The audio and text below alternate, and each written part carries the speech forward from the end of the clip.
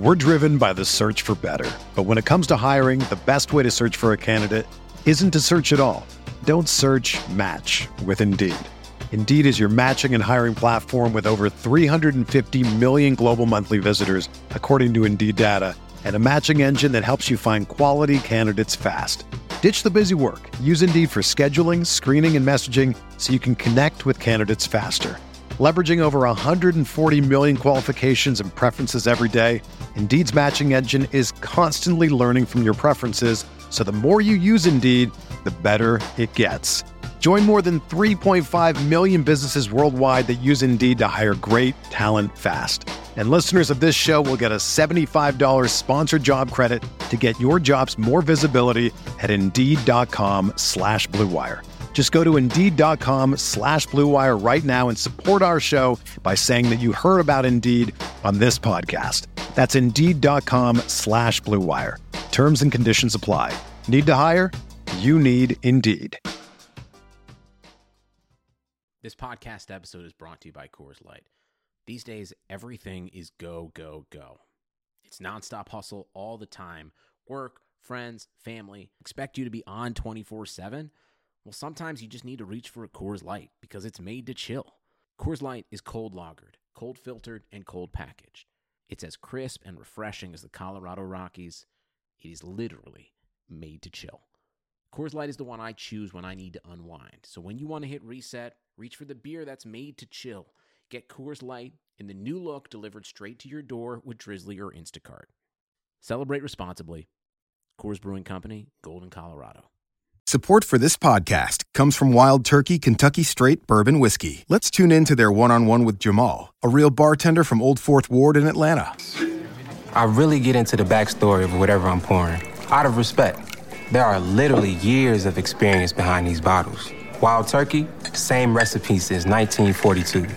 If you want a true classic, this is what you want to order. Wild Turkey. Wild Turkey Distilling Company, Lawrenceburg, Kentucky. Copyright 2020, Campari American, New York, New York. Never compromise, drink responsibly.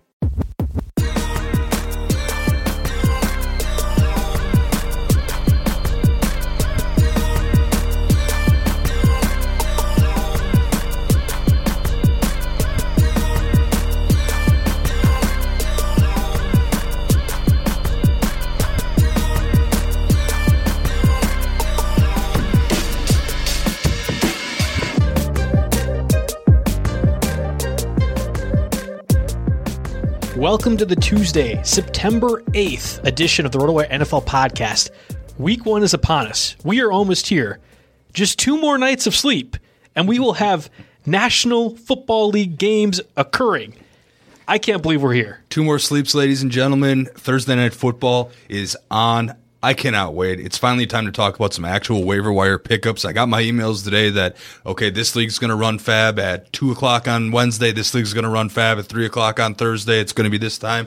All that stuff just gets me excited because really, the last month was a lot of space filler. This is our bread and butter here, doing the waiver wire. This is the thing that I've been a part of for 6 years now. Joe's been alongside me here for the second year. Yeah, really excited to get into some of these waiver wire pickups because we always say, I firmly believe this is the most important podcast you listen to all week because it helps you with the actionable advice you need to win your fantasy football leagues. No knocking anybody else, and certainly if you're trying to win some cold hard cash, that Friday DFS podcast with Laird and Scott Jenstead is certainly a good listen as well. But you're right, I agree with you. I mean, you win the money by drafting the players, but you got to make sure you stay in the money by picking up the players, and that's what we're here to help you with. We'll go over all the rules for the podcast as far as the free agent pickups and everything else. I do want to get a few news items out of the way. We are lucky to have a lot of stuff really kind of come in before we hit the airwaves here around 1 o'clock Central Time, starting first with a number of contract signings. So DeAndre Hopkins announced that he signed a 2-year extension. It's going to make him the highest paid wide receiver in the NFL. That extension is already on top of the, I think, 2 or even 3 years left on his previous Texans contract. So great. Bill O'Brien can finally get snuffed out completely on this one. And his trade, the trade's right there.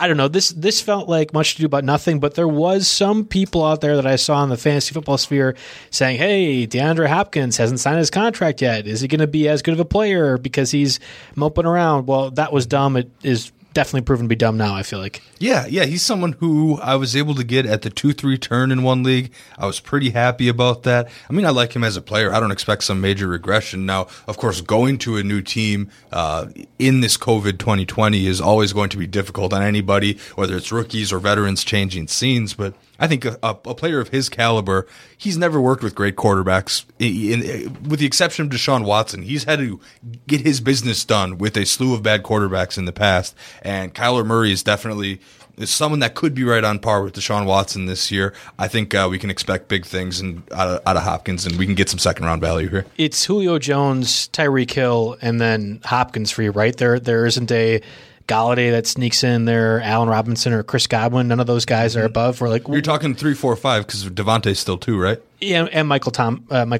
there. Thomas so 1, Devontae 2. I just was curious where your rankings were on it. Yeah, it might depend on the league. I could see pretty much every draft I've done, Tyreek Hill's gone beforehand.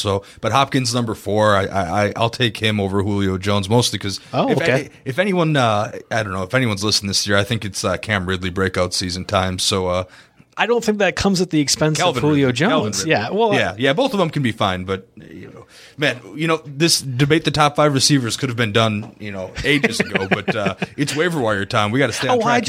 I just was curious what you thought, giving the listeners some action on your top 5 wide receivers. It's fine. Mm-hmm. That's fine. Yeah. I can move on. That's all right. No, I will tell you, I have 0 Michael Thomas. I've done 9, 10 drafts now, 0 Michael Thomas, 0 Devontae Adams, 0 Tyreek Hill, 1 DeAndre Hopkins, 0 Julio Jones, and 1 Chris Godwin. So that's where I'm at with this top tier receiver. I'm almost always fading that top tier receiver to load up on my backs and attacking the middle tier. That's been my draft plan all year, and we're sticking to it. I got one more tonight. You're spoiling what's hopefully going to be my most read tweet of all time.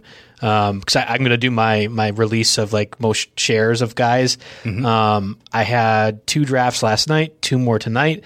I think there might be 1 or 2 more that sneak in either right at the Thursday deadline or even past there.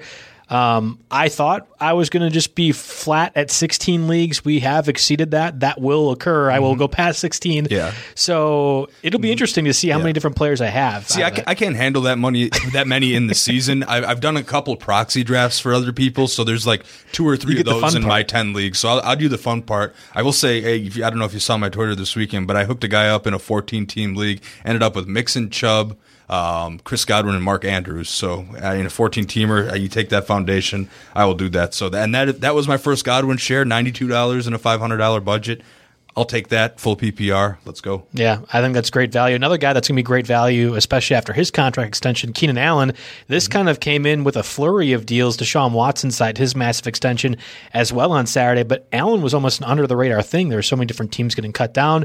And by the way, we have one of the best wide receivers in the league getting locked in for the price tag with the Chargers offense that really needs him because Mike Williams, as of now, is a game-time decision for Sunday. Yeah, the Keenan Allen depression, on one side I see a little bit because you got Tyrod Taylor. He's not Phil Rivers. It's not the same chemistry, not the same slinging mentality, I guess, necessarily. But on the other side, you've got a receiver who, for how many years in a row, was a second-round consensus pick overall. Right. Does his ADP really drop 2 to 3 rounds, especially in a PPR league because of the quarterback change? His volume's going to be there. He's 28 years old, so I'm not expecting some major athletic regression. As long as he stays healthy, he has just as good a chance to finish in the top 10 wide receivers in PPR leagues as anyone. He's another part of the reason why I'm very content to pass on that first tier and attack that second or even third tier, depending on where you envision him. In a snake draft, Ridley goes ahead of Allen every single time, pretty easily too. Mm-hmm. But I've found in the auction drafts I've done so far, they're actually pretty close price-wise. And if that's the case, I'll take Ridley every time. But that's more to say that I think these PPR guys overall are really undervalued, whether it be Allen, whether it be Ridley. Terry McLaurin's another one of my favorites right now, and in kind of that range. I think Allen's going to be fantastic this season. I'm not worried at all about the drop-off from I would say a relation standpoint between Phillip Rivers and Keenan Allen to Tyrod Taylor and Keenan Allen. I don't think there's going to be that much of a drop-off. Allen is one of the best route runners in the league, and if Taylor can't throw as well deep, that doesn't really hurt him. I actually think Taylor might be just as good, if not better, than Rivers deep. So it's a moot point altogether. I'm very curious. There's a few things, and we could probably talk about next Tuesday, which teams will be most excited to watch or have watched following Sunday's games. The Chargers are among them. I want to see what that offense looks like with Melvin Gordon gone, with Tyrod Taylor under center. There's a lot of question marks, but like good question marks, exciting ones from a fantasy perspective. Yeah, absolutely. And another offense that I'm very, very curious about seeing here is the Cleveland Browns. And we've got another contract extension there. Kareem Hunt signed a 2-year deal. I saw that and I was like, man, I've got more Chubb shares than pretty much any other back this year, but that doesn't worry me too much. In an offense where Beckham and Landry are the clear 1-2 here, I think there's room for both running backs to be there, because you look at that wide receiver depth chart, and after those guys, I know Jeff and Liz hit on this last night, there's just not a whole lot going besides Jarvis and Beckham. Yeah, well, they have the 2 tight ends, Hooper and Njoku. I've been targeting Hooper a lot later on with the Kevin Stefanski offense, likely bringing that around. I don't know. If you were a Kareem Hunt truther, you're celebrating, right? If you were Nick Chubb's truther, you're not really worried. Like none of this really changes. I'm surprised the Browns chose to do this from a fiscal perspective. You look at all those running backs, Delvin Cook, Aaron Jones, Alvin Kamara among them, that are likely free agents this year, and to get Kareem Hunt at $6 million for the next 2 seasons seems like a bit of an overprice when Jordan Howard was like $2 million less than that. I don't know. Like Hunt's a very clear better player. I'm not sure he's worth $6 million when there's so many other guys out there. We'll have to see. I don't think it's a huge fantasy deal, but it is at least an interesting note nevertheless. This, from a fantasy perspective, is a shocker to me. Adrian Peterson, of course, was released by Washington, I think late last week, but signed surprisingly with the Lions over the weekend. If you had AP going to the Lions on your bingo board, congratulations, because I don't like that. Yeah, I would have never even put them on the team right there. Like I was stunned. With Kerryon Johnson, DeAndre Swift, at the time they had Jason Huntley. He was cut, not picked up by the Eagles. A lot of different names, and they still have a lot of different names. Bo Scarborough's on injured reserve, so he'll be out at least 3 weeks. But still, that's a major scratching the head for me. Yeah, I pretty much actively avoided that, and I'm pretty happy that that's how it turned out. For me, I think in one proxy I got Kerryon Johnson for $3, but it was a 10-team league. So I'm basically going to say, hey man, if you want to drop them, they're fully droppable in a 10-team league. Maybe you hang on to him in your 12ers and beyond. But he's not a lock at any point. Yeah, I was surprised to see that. I'm not at all interested in Adrian Peterson. This is a team that, if I'm interested in anyone on Detroit, it's Stafford as a late-rounder backup quarterback and the receivers as flyers. Galladay at his price is a little high, but this is a bad team that's going to compete for the first pick in the NFL draft, and there's going to be a lot of Stafford slinging it around in the second half, and that just doesn't benefit a guy like Adrian Peterson. A lot of people are talking about Jacksonville or Washington or the Giants as franchises that could have the number 1 overall pick, and I think the Lions are sneakily right in that contention. I agree with you. If they win 4 or 5 games this year, I would be stunned, and if that's the case, they're going to be throwing a lot. So great, Galladay, Marvin Jones, even TJ Hawkinson, I get it, but why would you sign a 35-year-old veteran that can't catch and can't pass block? I don't know. The interesting thing is, like at 37 years old, is he going to have a bionic knee and then go to the Packers to finish with the NFC North tour quartet? Yeah, he'll have hit them all. That'd be fantastic. I mean, I'd be fine with that. Adrian Peterson's a first ballot Hall of Famer. Yeah. I think it's. I don't know. I'd like to think the Packers are better with roster construction like that. Your third string running back has to play special teams. That's it. Well, has Peterson ever played for the Bears? Oh, you know what? Well, no, I actually was thinking of that. Has he played for the Bears? That was the speculation. I just assumed. But they were the most logical team to have signed him. They were way more logical than Detroit, so I messed that up in my head. But it took us on a fun tangent, and I have no regrets. Because of that, DeAndre Swift is listed as number 4 on the depth chart. This is a guy that was going in the 5th round in snake drafts, and even higher if you were doing it like 2 weeks ago when there wasn't as many obvious situations and there wasn't that undisclosed injury that was occurring for Swift as well. This is a terrifying situation to me. I thought Swift entering the NFL draft was the 3rd best running back behind Jonathan Taylor and J.K. Dobbins. That proved not to be correct with Clyde Edwards sneaking in there as the draft pick, but that was more of a system fit to me. I'm not like out on Swift as a talent, but I'd rather have Cam Akers I would rather have a lot of other options. I'd have Dobbins for sure, and I think Dobbins is even going way behind Swift right now. Maybe it would be the one way you can capitalize this would be to try to buy low on a guy like Swift in a dynasty trade and have him as like a side piece coming back at you. But that sentence could be construed the wrong way. But no, there's nothing in single redraft here that actionable that you can do. You don't want to pick up and start messing around with that backfield one bit. Another situation that I'm not wanting to mess around with at all. Mitch Trubisky was listed as named as the starting quarterback for the Bears. That means that Nick Foles was a draft pick compensated $20 million backup quarterback this offseason for the Bears, once again choosing to shoot themselves in the foot. It's difficult, right? We all know how bad Trubisky is, even you who was on these very same airways last year saying you want Trubisky as a fantasy quarterback flyer. We know what Trubisky is, and it's not good. Yeah. So I'm surprised that they decided to still go with him, but I think they're just trying to make up for what was clearly a mistake 4 years ago when they drafted him. Mm-hmm. They didn't extend his first-round option, so, I mean, they have really no incentive if Trubisky does well. What do you think? Or is there a different guy that you're willing to look bad about saying? Yeah, I've settled on Trubisky being bad by now. I thought the circumstances would be a little bit better. I mean, he still has a decent offense, but, if he can't throw, he can't really play quarterback in this league. This will probably be his last year as a starter. But as I alluded to when we were discussing before the show, I have a new bad quarterback that I'm on this year as your $1 pick, your backup quarterback in the third to last round of your snake drafts. And the guy I'm looking at, I have him in, I got him as a $1 guy in a $500 budget this weekend, and I got him as a 2A, 2B type quarterback in a dynasty league, and that player is Sam Darnold of the Jets. We've seen him see ghosts before. He won't play Belichick every single week. I think Jamison Crowder is in for 140 targets in a career year as well. Those two things are a little bit related here. I'll just throw my bold predictions out there.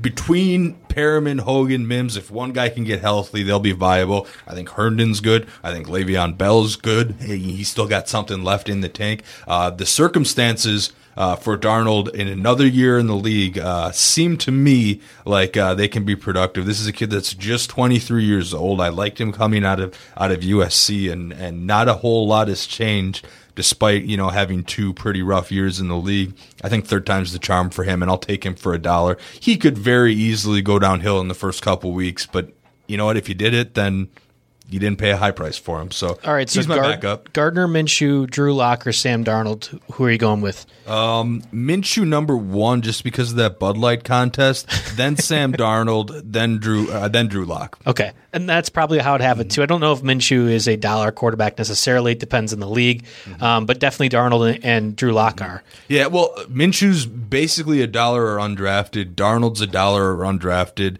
Lock is undrafted across the board. Yeah, so I've seen him drafted in obviously that dynasty league we did that just went so many rounds, and then I think he might have been also $1 in the 14-team auction I did this past weekend. But I'll take Darnold over him. Yeah.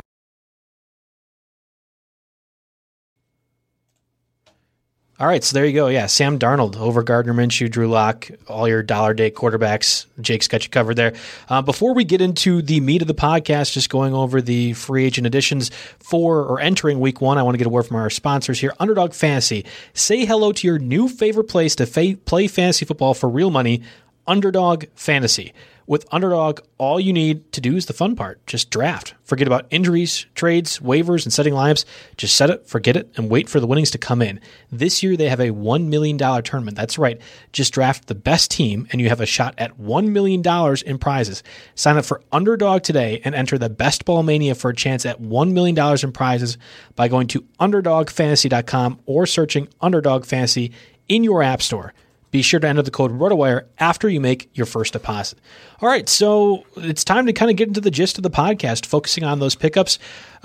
Just for clarification for a lot of people out there, and we'll repeat it as we go on throughout the podcast the rest of the season, we're always trying to target players that are under 50% owned in Yahoo leagues. Like ESPN, I don't think we're allowed to say the O word anymore. Technically, I think we have to say that they're rostered. Yes, rostered. Right. So we'll get it out of my system right now. But you're good. This is good practice. So rostered in Yahoo leagues. We'll try to go deep, especially in the 2 QB league formats out there. And I'm sure people listening be like, well, wait, Paris Campbell's rostered in 60% of my leagues, so should I pick him up? Okay, I mean, again, we're trying to dive into it. For the most part, if you have those types of questions, we'll certainly be willing to answer them on Twitter as well. But starting out first with the quarterbacks, there's actually, I think, a decent amount of streaming options available at the quarterback position. So you have guys like Phillip Rivers, Kirk Cousins, Gardner Minshew we just talked about, Teddy Bridgewater, Derek Carr, Tyrod Taylor. I mean, there's a decent amount. All those guys are under 50% rostered on Yahoo League. So is there one of those names that you like more than the other out of the group? Like if you had to go down to that bargain bin basement? Yeah, I'll mention off the bat that I like Darnold for the season, but you don't stream him this week against the Bills. He's one of those guys that you definitely don't want to touch. Looking, at the over-unders and all that. First off, I'm thinking in my head this year, there's not really going to be much of a home field advantage this year, because last year I would always kind of tend to try to find guys that were at home, weren't going into hostile environments. I mean, there might be a little bit of advantage of not having to travel and take all these extra protocols for COVID and whatnot, but the home away thing is going to mean a little bit less to me when it comes to streaming. Anyway, a couple guys that stood out to me, Teddy Bridgewater versus Las Vegas, or you could even take the other side of that and Derek Carr at Carolina. The over-under on that game is 47.5 points. There's going to be a lot of points scored. I like Bridgewater's weapons. I mean, Bridgewater dumping off to McCaffrey is going to help his stats a little bit. I think he's a guy that you have to consider streaming. He's only 23% rostered in Yahoo leagues. And, he's a guy that you have to go to. I also don't mind the Rivers-Minshew matchup. Take whatever side of that you want. They're both similarly owned. The over-under on that game is 45. Those are guys to look at as well. And one guy I didn't even list, but Fitzmagic has the starting job over Tua. He's a guy that can be productive. He obviously knows the game. He's got some decent receivers. I mean, he had a connection with Devontae Parker. Yeah, with Devontae Parker last. And Preston Williams before too, right? Who's not coming back from injury. Fitzpatrick is definitely a name I want to monitor, and I think will be talked about a lot while he's starting with whatever this 1, 2, 3, 4 weeks, whatever the stretch ends up being. We'll discuss him. I don't like him so much this week against the Patriots defense. It's not the Patriots from last year. A lot of their guys opted out with COVID and things like that, but it's still a defense that's coached by Bill Belichick. I don't really want to go that direction from a fantasy quarterback perspective. I know Andrew or Scott will talk about this plenty on Friday's podcast. I really do like Teddy Bridgewater for $5,900 from a DFS salary standpoint. Yeah. That's fantastic value against a defense like the Raiders, which I don't think is going to be very good. They have the highest over-under as well, and it wouldn't be hard to stack a DJ Moore or even Curtis Samuel. A lot of people love Ian Thomas as well. Yep. There's a couple names that you could make a case Robbie for. Anderson in the mix there. Yeah, it gets tough. This is GPP only, but I can very much see. You if you're not paying up for the Lamar Jackson type, for example, and you go cheap on your quarterback with Bridgewater, it makes it a lot easier to fit in a guy like McCaffrey. Well, and the defense of the Panthers is expected not to be very good. Again, the over-under is the highest of these streamer quarterbacks we're talking about. I also am more on the Rivers side, going against Jacksonville, who I think is just going to be a bad team this year, as opposed to Minshew, who's going against the Colts defense, who I think is going to be very good this year. That being said, Bridgewater and Rivers and even Minshew, I think could be top 15, top 12 fantasy scorers this week, which makes a difference if you're in a deeper league. I guess I don't know. I'd have to look and have it in front of me who they'd bump out, but there's some guys that have some tougher matchups right now out there. I mean, like Aaron Rodgers, who's being drafted as a top 12 guy. Going against the Vikings, I don't know. I would rather have Rivers and Bridgewater, for example. I heard this challenge on another podcast. Can you name a Vikings cornerback? Oh, no, not anymore. Not after Trey Waynes left. I don't think so. Exactly. Xavier Rhodes is. No, he's with the Colts. I knew that one. I'm following that one along. Exactly. So I don't think that Vikings secondary is going to be great, and that actually leads me to a wide receiver pick when we get to that part of the show. Okay. All right. So of these streamer options, is there a favorite that you have? Would you dive down and start a Bridgewater if it was between a Rodgers, or how about a Joe Burrow going against maybe a fearsome Chargers defense. I only say this because I have Joe Burrow everywhere. And if it was between Bridgewater and Burrow, I think I might go Bridgewater this week. All right, so looking at our value meter, we have Teddy Bridgewater at 19 in the matchup this week for week 1. We've got Burrow at 17. So that's close enough in the value meter where, you don't always have to follow rankings exactly. And that's one that I personally, I might flip over because there's a little bit of unknown with the rookie. If you took Joe Burrow in your drafts, it's not necessarily for what he's going to do week 1. It's for what he'll eventually become in that offense throughout the season. At least Teddy Bridgewater, we saw him, make that excellent comeback, really helped that New Orleans Saints team last year. Of course, with the new team, but they shelled out for him, and Bridgewater's got plenty of weapons with the Raiders defense that might be questionable. So I think Bridgewater is someone, you would consider starting if you punted on quarterbacks this week. All right, so it kind of seems like we're one and the same there. He's the best, right? Is it Bridgewater, Minshew, Rivers, Cousins?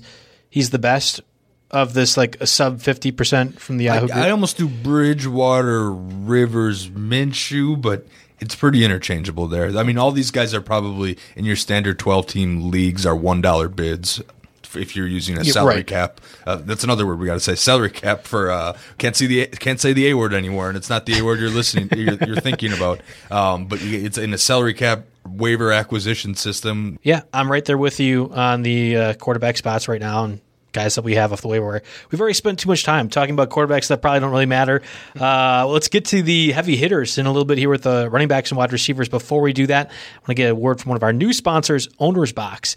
Do you love the strategy of season-long fantasy sports like I do? Well, live for the short-term or do you live for the short-term gratification of DFS?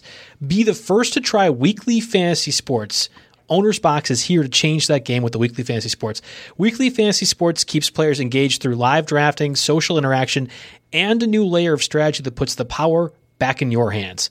No more submitting a lineup and forgetting about it. Users can be engaged throughout the entirety of the contest and compete with the opponents over 7 days of fierce competition and get paid out weekly. The Owner Box game provides users with a fun and engaging rule set that revolves around a set number of game opportunities by roster position. Your players earn you points throughout the week, but only if you have enough games available at that position.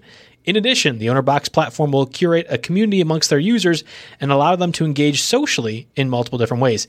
Add friends, create groups, and rank up to elevate the trash talk and competition to the next level.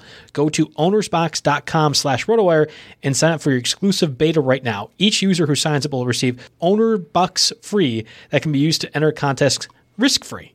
Again, that's ownerbox.com/RotoWire. All right, moving on to the running backs. I think we have to start out with the Jacksonville situation, right? I mean, that's going to be the hot topic for a lot of different people, and what to do with those guys is going to be tough. We have James Robinson, who is currently listed as number 1 on the depth chart. Mario Puig has been all over his talent so far in different articles, even dating back to May when he was an undrafted free agent. There's Chris Thompson, who makes sense from a PPR perspective. Zigbo as a guy who could factor in, and then Armstead, who's going to be out for a undisclosed duration of time due to COVID-19. What do you make sense of this Jacksonville backfield right now? Yeah, I actually think this is pretty straightforward despite all the confusion that we've had. James Robinson, number 1 on the depth chart. I trust Mario's football opinion more than just about anybody else in this industry. Same. And looking at that, I mean, he seems like he's the guy that's going to be the number 1, but we're going to see some Chris Thompson touches, and we're going to see this Jaguars team be behind quite a bit. And the Colts were I think they're top 10 in the league last year. I was just looking this up, allowing less than 100 rushing yards per game to opposing just rushing yards per game in general. So while Robinson is there, I don't think he necessarily locks in as an RB2 in week 1. There are certainly formats where you have to think about using him because the rosters are just so deep. But it's Robinson, and then Thompson's nothing more than a PPR flyer in deep formats. But as far as the guy to own moving forward, I think you can make a pretty decent-sized fab bid on James Robinson right now. He's only 22% rostered in Yahoo leagues. So he's somebody that you certainly have to think about. I mean, Zigbo's around. Armstead could be something when he comes back from COVID. I know Armstead was the presumed favorite. Yeah, he was the guy that was immediately drafted as soon as the Fournette news came out in some of the leagues that I was in. But it's looking like James Robinson now, a fifth of your fab budget maybe? $18 to $22? That's actually way too high from what I would think. I like Chris Thompson a lot. We're all drafting Tariq Cohen as if he's going to be a 9th round PPR guy, and that's fine. And we're all drafting Kareem Hunt as a 7th round PPR, and that's fine. I think so long as Chris Thompson's healthy, he does that kind of stuff. The James White stuff, too, is another perfect round 10 lower example. I think Chris Thompson can do it. It's just a matter of being healthy. Chris Thompson's 29 years old. He's got injury problems, and he's never really been the guy. He doesn't need to be the guy in the Jacksonville offense, especially when their defense is so bad. That's my thing. That I don't care how old he is or whatever else. He's probably catching 4 or 5 passes because we don't think James Robinson can do that. We know Ozigbo can't. We know Armstead's out, who is probably the guy that would have been the pass catcher other than Thompson. And he's in a Jay Gruden offense who knows him. I think Thompson actually is the guy that I would be willing to spend $3 to $6 on as opposed to James Robinson. Robinson might be very good. There's nothing wrong with that. I just don't see a scenario where Jacksonville does enough to be relevant from a running back perspective other than passing running backs. Yeah, I mean, I don't see Thompson getting goal line carries, which is part of it for me.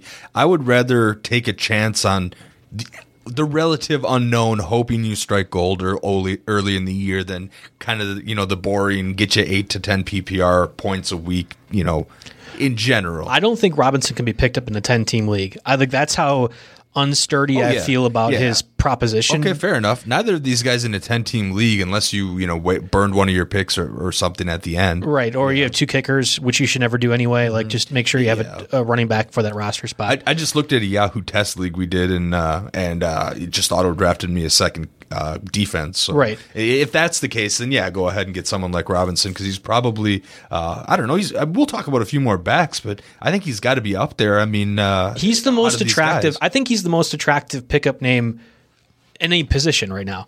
But I don't think that means you need to spend a fifth-year budget. I'm not knocking you. I'm just saying that's too much for what I'm more than likely having already drafted my rosters.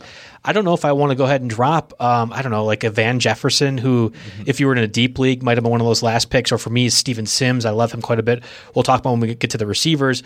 I'm not dropping any of those guys unless there's more of a sure thing than what we're assuming with James Robinson as the starting running back in an offense that is going to be not very good, in my opinion. Holy crap. James Robinson in his 2019 season at Illinois State, 364 rushing attempts, 1,917 yards, 18 touchdowns, 5.3 yards per carry. Yeah, maybe you like to see a little bit better than that at the college level, especially, in that conference. But, I don't know. I think if you actually want James Robinson and you have a problem at running back that needs to be addressed, I think it's going to require an $18 bid. Okay. All right. Then I'm just not getting Robinson, and I think I'm fine with that. Yeah, I'm not saying you have to go out and do that, but, watch a college highlight film. Think about what your opinion on Chris Thompson is, because that's going to dictate largely what your opinion on James Robinson is, and then make your bid from there. But I'm just saying, these guys early in the season for this very first fab bid, they could be game changers. They could fizzle out, and I think that's worth a couple extra bucks just in case you strike gold or you went 0 RB this year in your drafts. But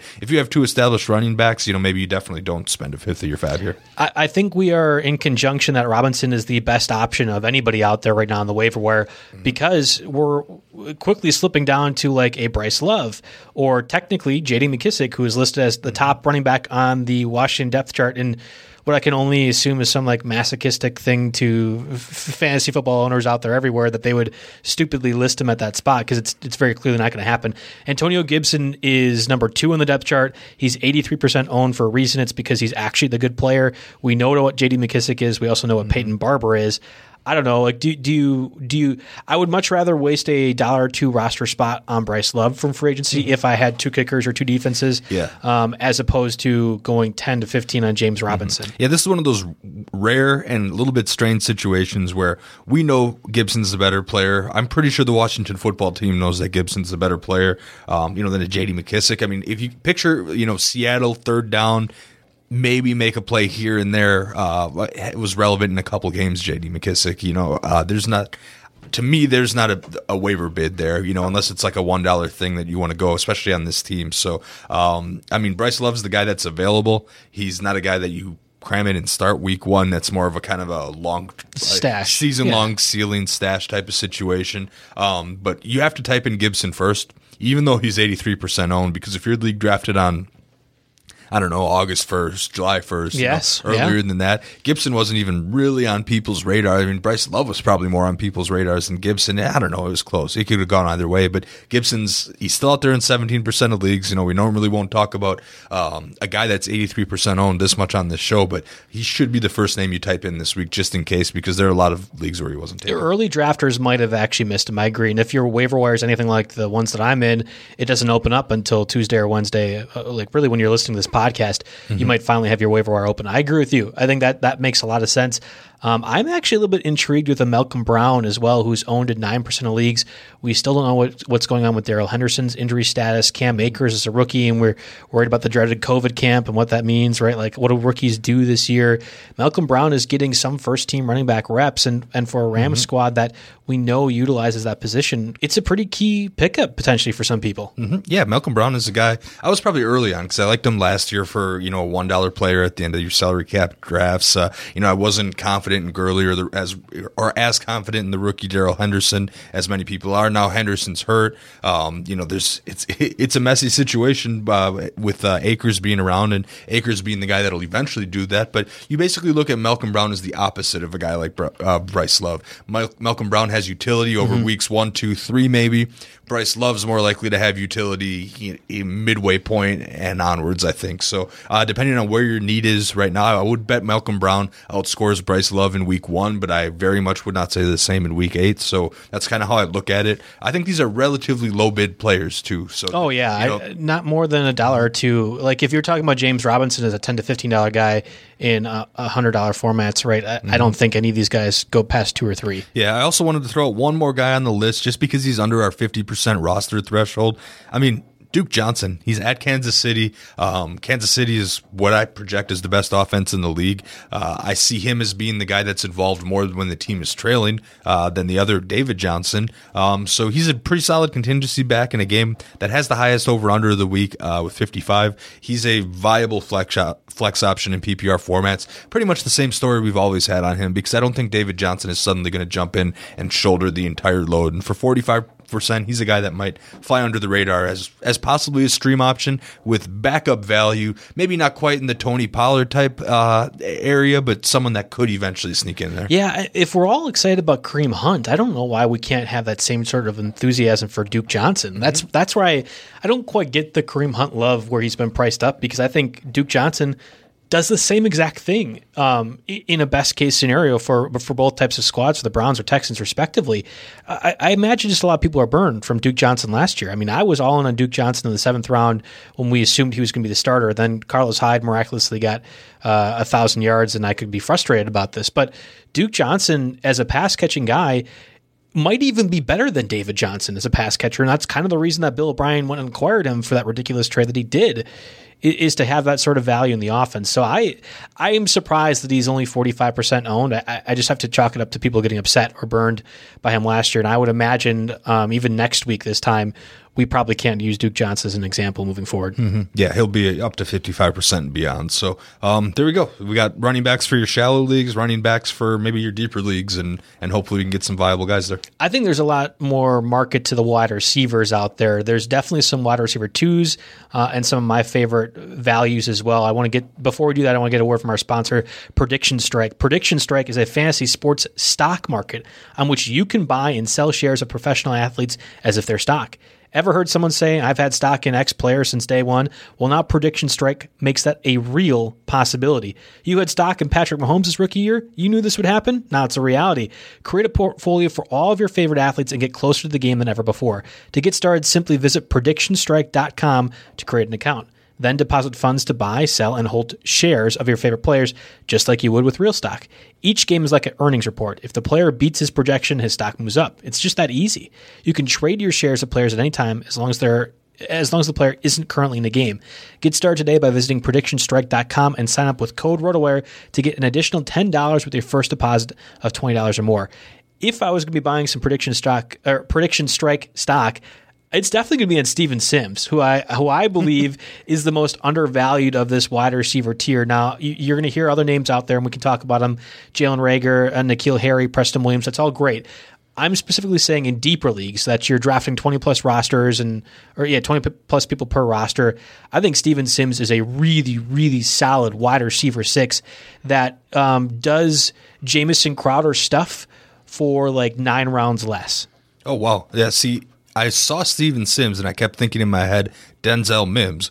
And then I had to be like, wait a minute, who's he talking about? Yeah, okay, so you got a guy that is on an offense that, led by Dwayne Haskins, you don't really have super high expectations for, but outside of Scary Terry and that receiving core, there's just not a whole lot to like. I mean, Dontrell Inman is a name that you've at least heard of, but yeah, maybe someone like Steven Sims could sneak in there. Hasn't necessarily been on my draft radar, but I guess in a format like this where you're trying to buy super low on a guy and hope he blows up, then yeah, sure, go for it. When he was forced to play towards the end of last season, he got 37 offensive snaps, week 13 against the Panthers, 3 catches for 29 yards on 4 targets. After that, he had 7, 11, 10, and 8 targets in the last 4 weeks.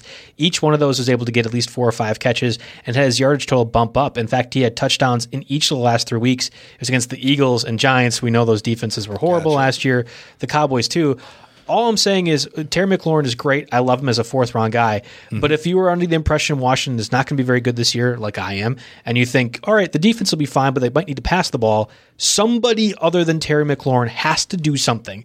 I don't believe it's Logan Thompson. I don't believe it's any of the running backs that can really do pass-catching stuff like Chris Thompson last year. Mm-hmm. Gibson might be an exception. Steven Sims is really my guy that I'm buying the stock into this year. Mm-hmm. I don't even know what his ownership percentage is. It's got to be below like 15% because most people aren't thinking of getting the second Washington wide receiver. Yeah, I think you should. Wow, he's so far off my radar and could have helped you in your 16-team double flex leagues. So if you got that going, yeah, and who knows, maybe there's a buy low, but you have to think about your drop in that situation. And I'm generally too hesitant to get a guy that I went out and drafted a week ago and cut him all of a sudden for the wild card like this. Well, that's why I've been drafting Sims, so I don't have to even worry about that. But I'm going to give you some more relevant names. All right, Jake? Yeah, we got to start at the top, and we got to start with our Packers, right? Yes, that's what I was going to say. Allen Lazard is the most relevant name out there. How is he under 50% owned right now? Yeah, 44% owned in Yahoo leagues is amazing to me. And I kind of alluded that earlier in the show. I was like, well, who are the Vikings cornerbacks right now? The days of Xavier Rhodes and Trey Waynes are over. The era, which will probably be short until some of these rookies catch up in competition. The era of Mike Hughes and Holton Hill. I was going to say they drafted somebody in the first round. Yeah, Hughes, okay. Yeah, Gladney was also a relatively early pick. It was Gladney, I was thinking of. All right. But Hughes and Hill are the guys now. And, I mean, Aaron Rodgers used to always really pick on Trey Waynes opposite of Xavier Rhodes. And, I mean, I don't know. I'd almost take Waynes over some of these guys, especially if you're talking week 1 of the 2020 season. Devontae Adams can't do it all. Unless the defense dominates, which I'm not sure will necessarily be the case. They're going to have to put up some points to win this game. I take Lazard not only for his matchup this week, but for his number 2 prospects throughout the entire season. I don't know what depressed the ADP so much. I mean, we saw Rodgers' ADP get depressed quite a bit, after kind of finishing in that 10-12 interchangeable range last year, depending on your scoring system. You were saying you want the number 2 wide receiver in a Washington offense. How about the number 2 receiver in a Green Bay offense where Aaron Rodgers, yeah, he's getting up there, but he's still got it a little bit. It has nothing to do with Rodgers' age and has everything to do schematically with what the Packers did all off season, right? Mm-hmm. Like we saw the investment in Jordan Love in the first round pick. People are going to make fun of that in the national media because people are stupid. That's fine. We saw A.J. Dillon in the second round, and I think Dillon's going to be a really quality prospect. But that kind of tipped my hand as to, hey, maybe this offense is going to be even more run-oriented than we think. And then they took a fullback in the third round. And that's where I get concerned.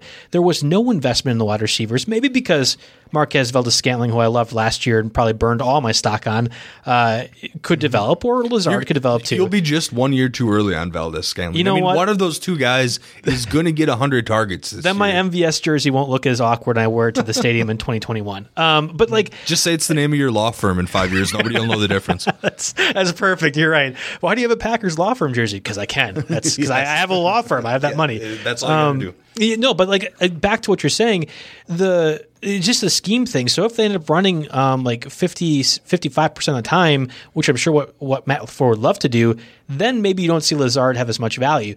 However, I would have told you every single time, never play Aaron Rodgers in the Vikings Superdome when there's a crowd. There is no crowd.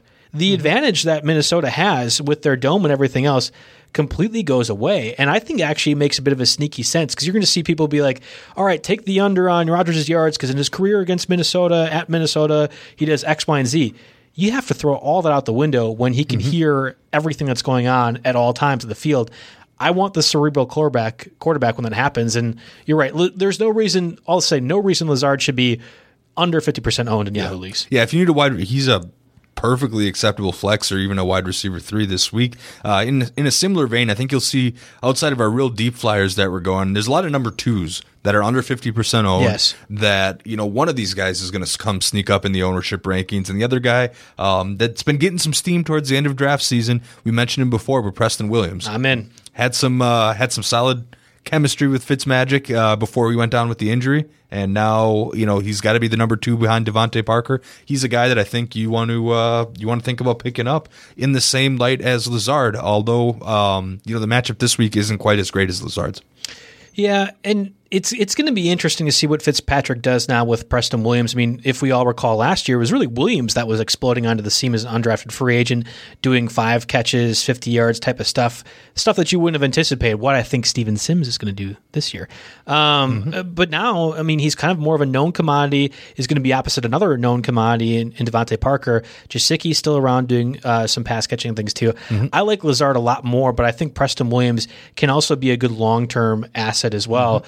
I mean, there's just too many good receivers to be out in the waiver wire right now, and that also applies to Reagor, who especially in these COVID-19 formats, which we talked about a couple podcasts ago, like injured reserve, if you could stash him in any capacity, he's going to be out for 3 to 4 weeks, but I think he could have like an Odell Beckham sort of season return.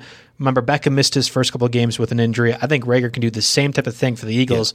Yeah. I'm not the first one to say it. Mario said it, so I'm just going to copy him. Yeah, I think he's entirely right, though. Yeah, Jeff and Liz talked about this at length yesterday. Basically, given the setup of this team's receiving core, he is a guy that was drafted and has the potential to be the number 1 guy. So at a third owned, if you're in savvier leagues, he's probably not going to be out there, but he should be a name you type in as well. Not because you need production now, but because he could be a game changer in a couple weeks down the road. The upside is there, and that's why you have to consider him on the waiver wire this week. The only other name that I think is worth discussing right now, we also have like Paris Campbell and Robbie Andersons, which we can do for another day if they're if they prove to be good in week 1. Yeah, Campbell's kind of pushing my boy Pittman down the depth chart. He might be one of my early cuts if he can't come out and get some targets. Well, I'm just wondering what you do with N'Keal Harry, who's at 33% rostered in Yahoo leagues at the moment.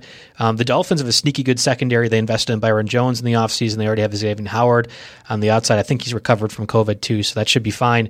I don't know if you use Harry much this week, but what does Cam Newton do? I mean, we talked about the Chargers and the Bengals and what their offenses look like. I'm excited to see.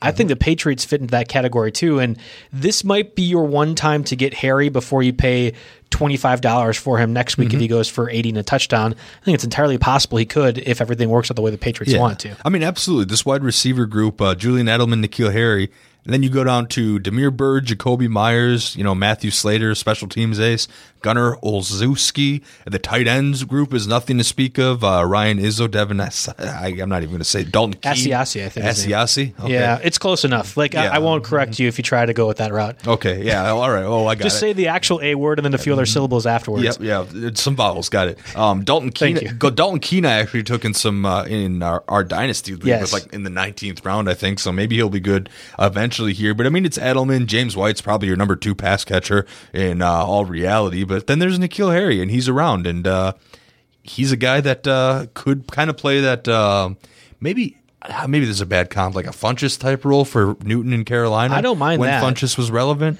and there's value in that. I just was going to say, from a fantasy perspective, we all got excited about DJ Chark last year, who was undrafted in most situations. I don't know if Harry has that kind of upside, but I do think he could be there's crazier things to happen than a first-round pick returning on value, what you anticipate he'd be. Like, the Patriots are horrible at scouting wide receivers, it feels like, for the last 10 years, and part of the reason why Tom Brady left is because of that.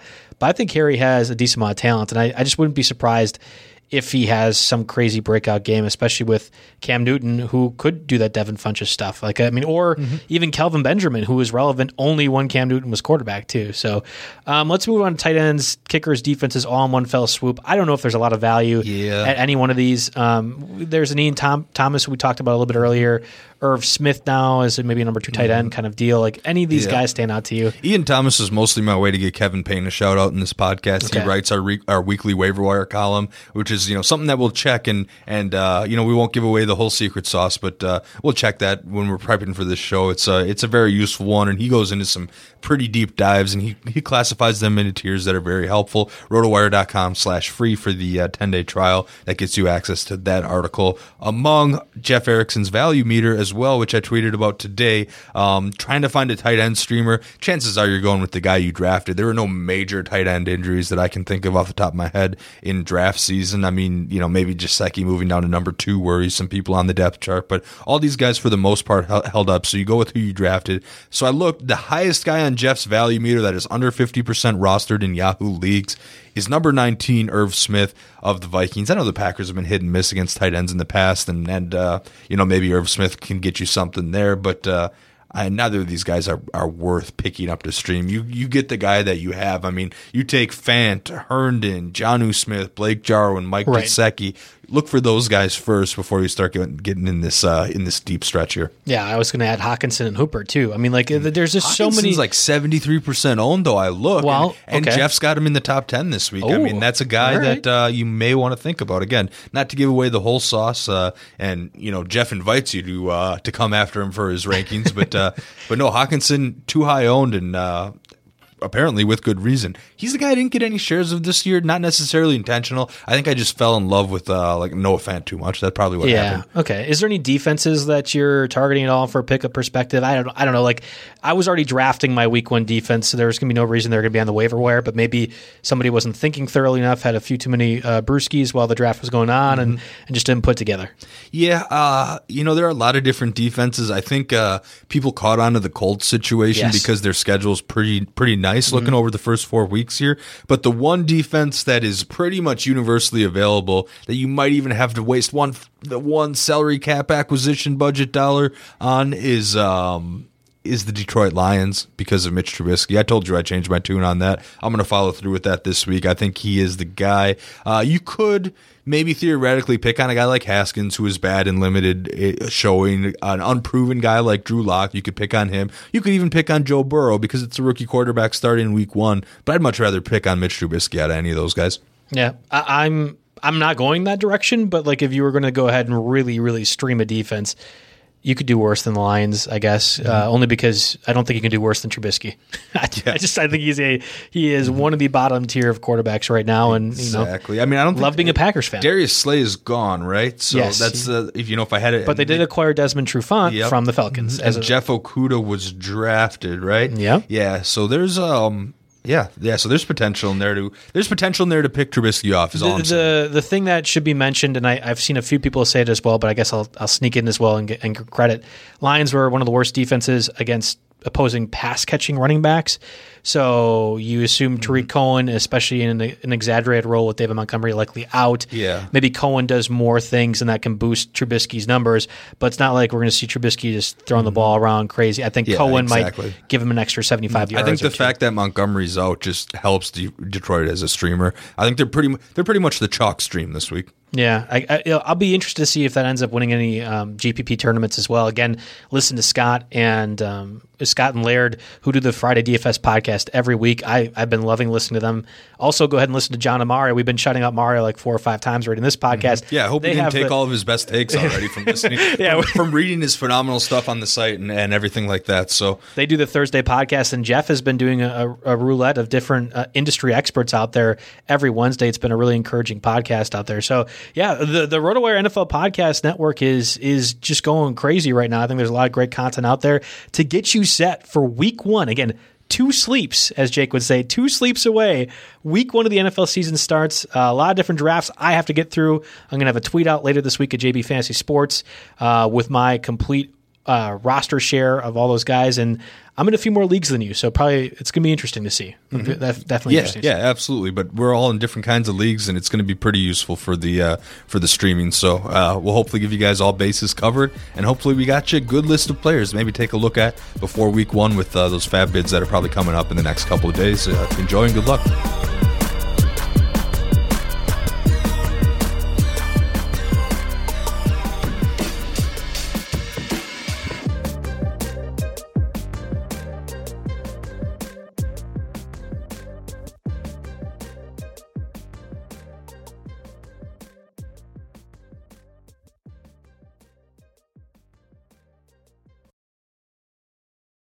Without the ones like you, who work tirelessly to keep things running, everything would suddenly stop.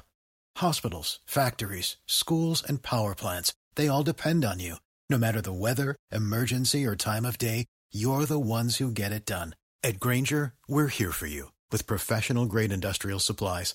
Count on real-time product availability and fast delivery. Call, click Grainger.com, or just stop by. Grainger, for the ones who get it done.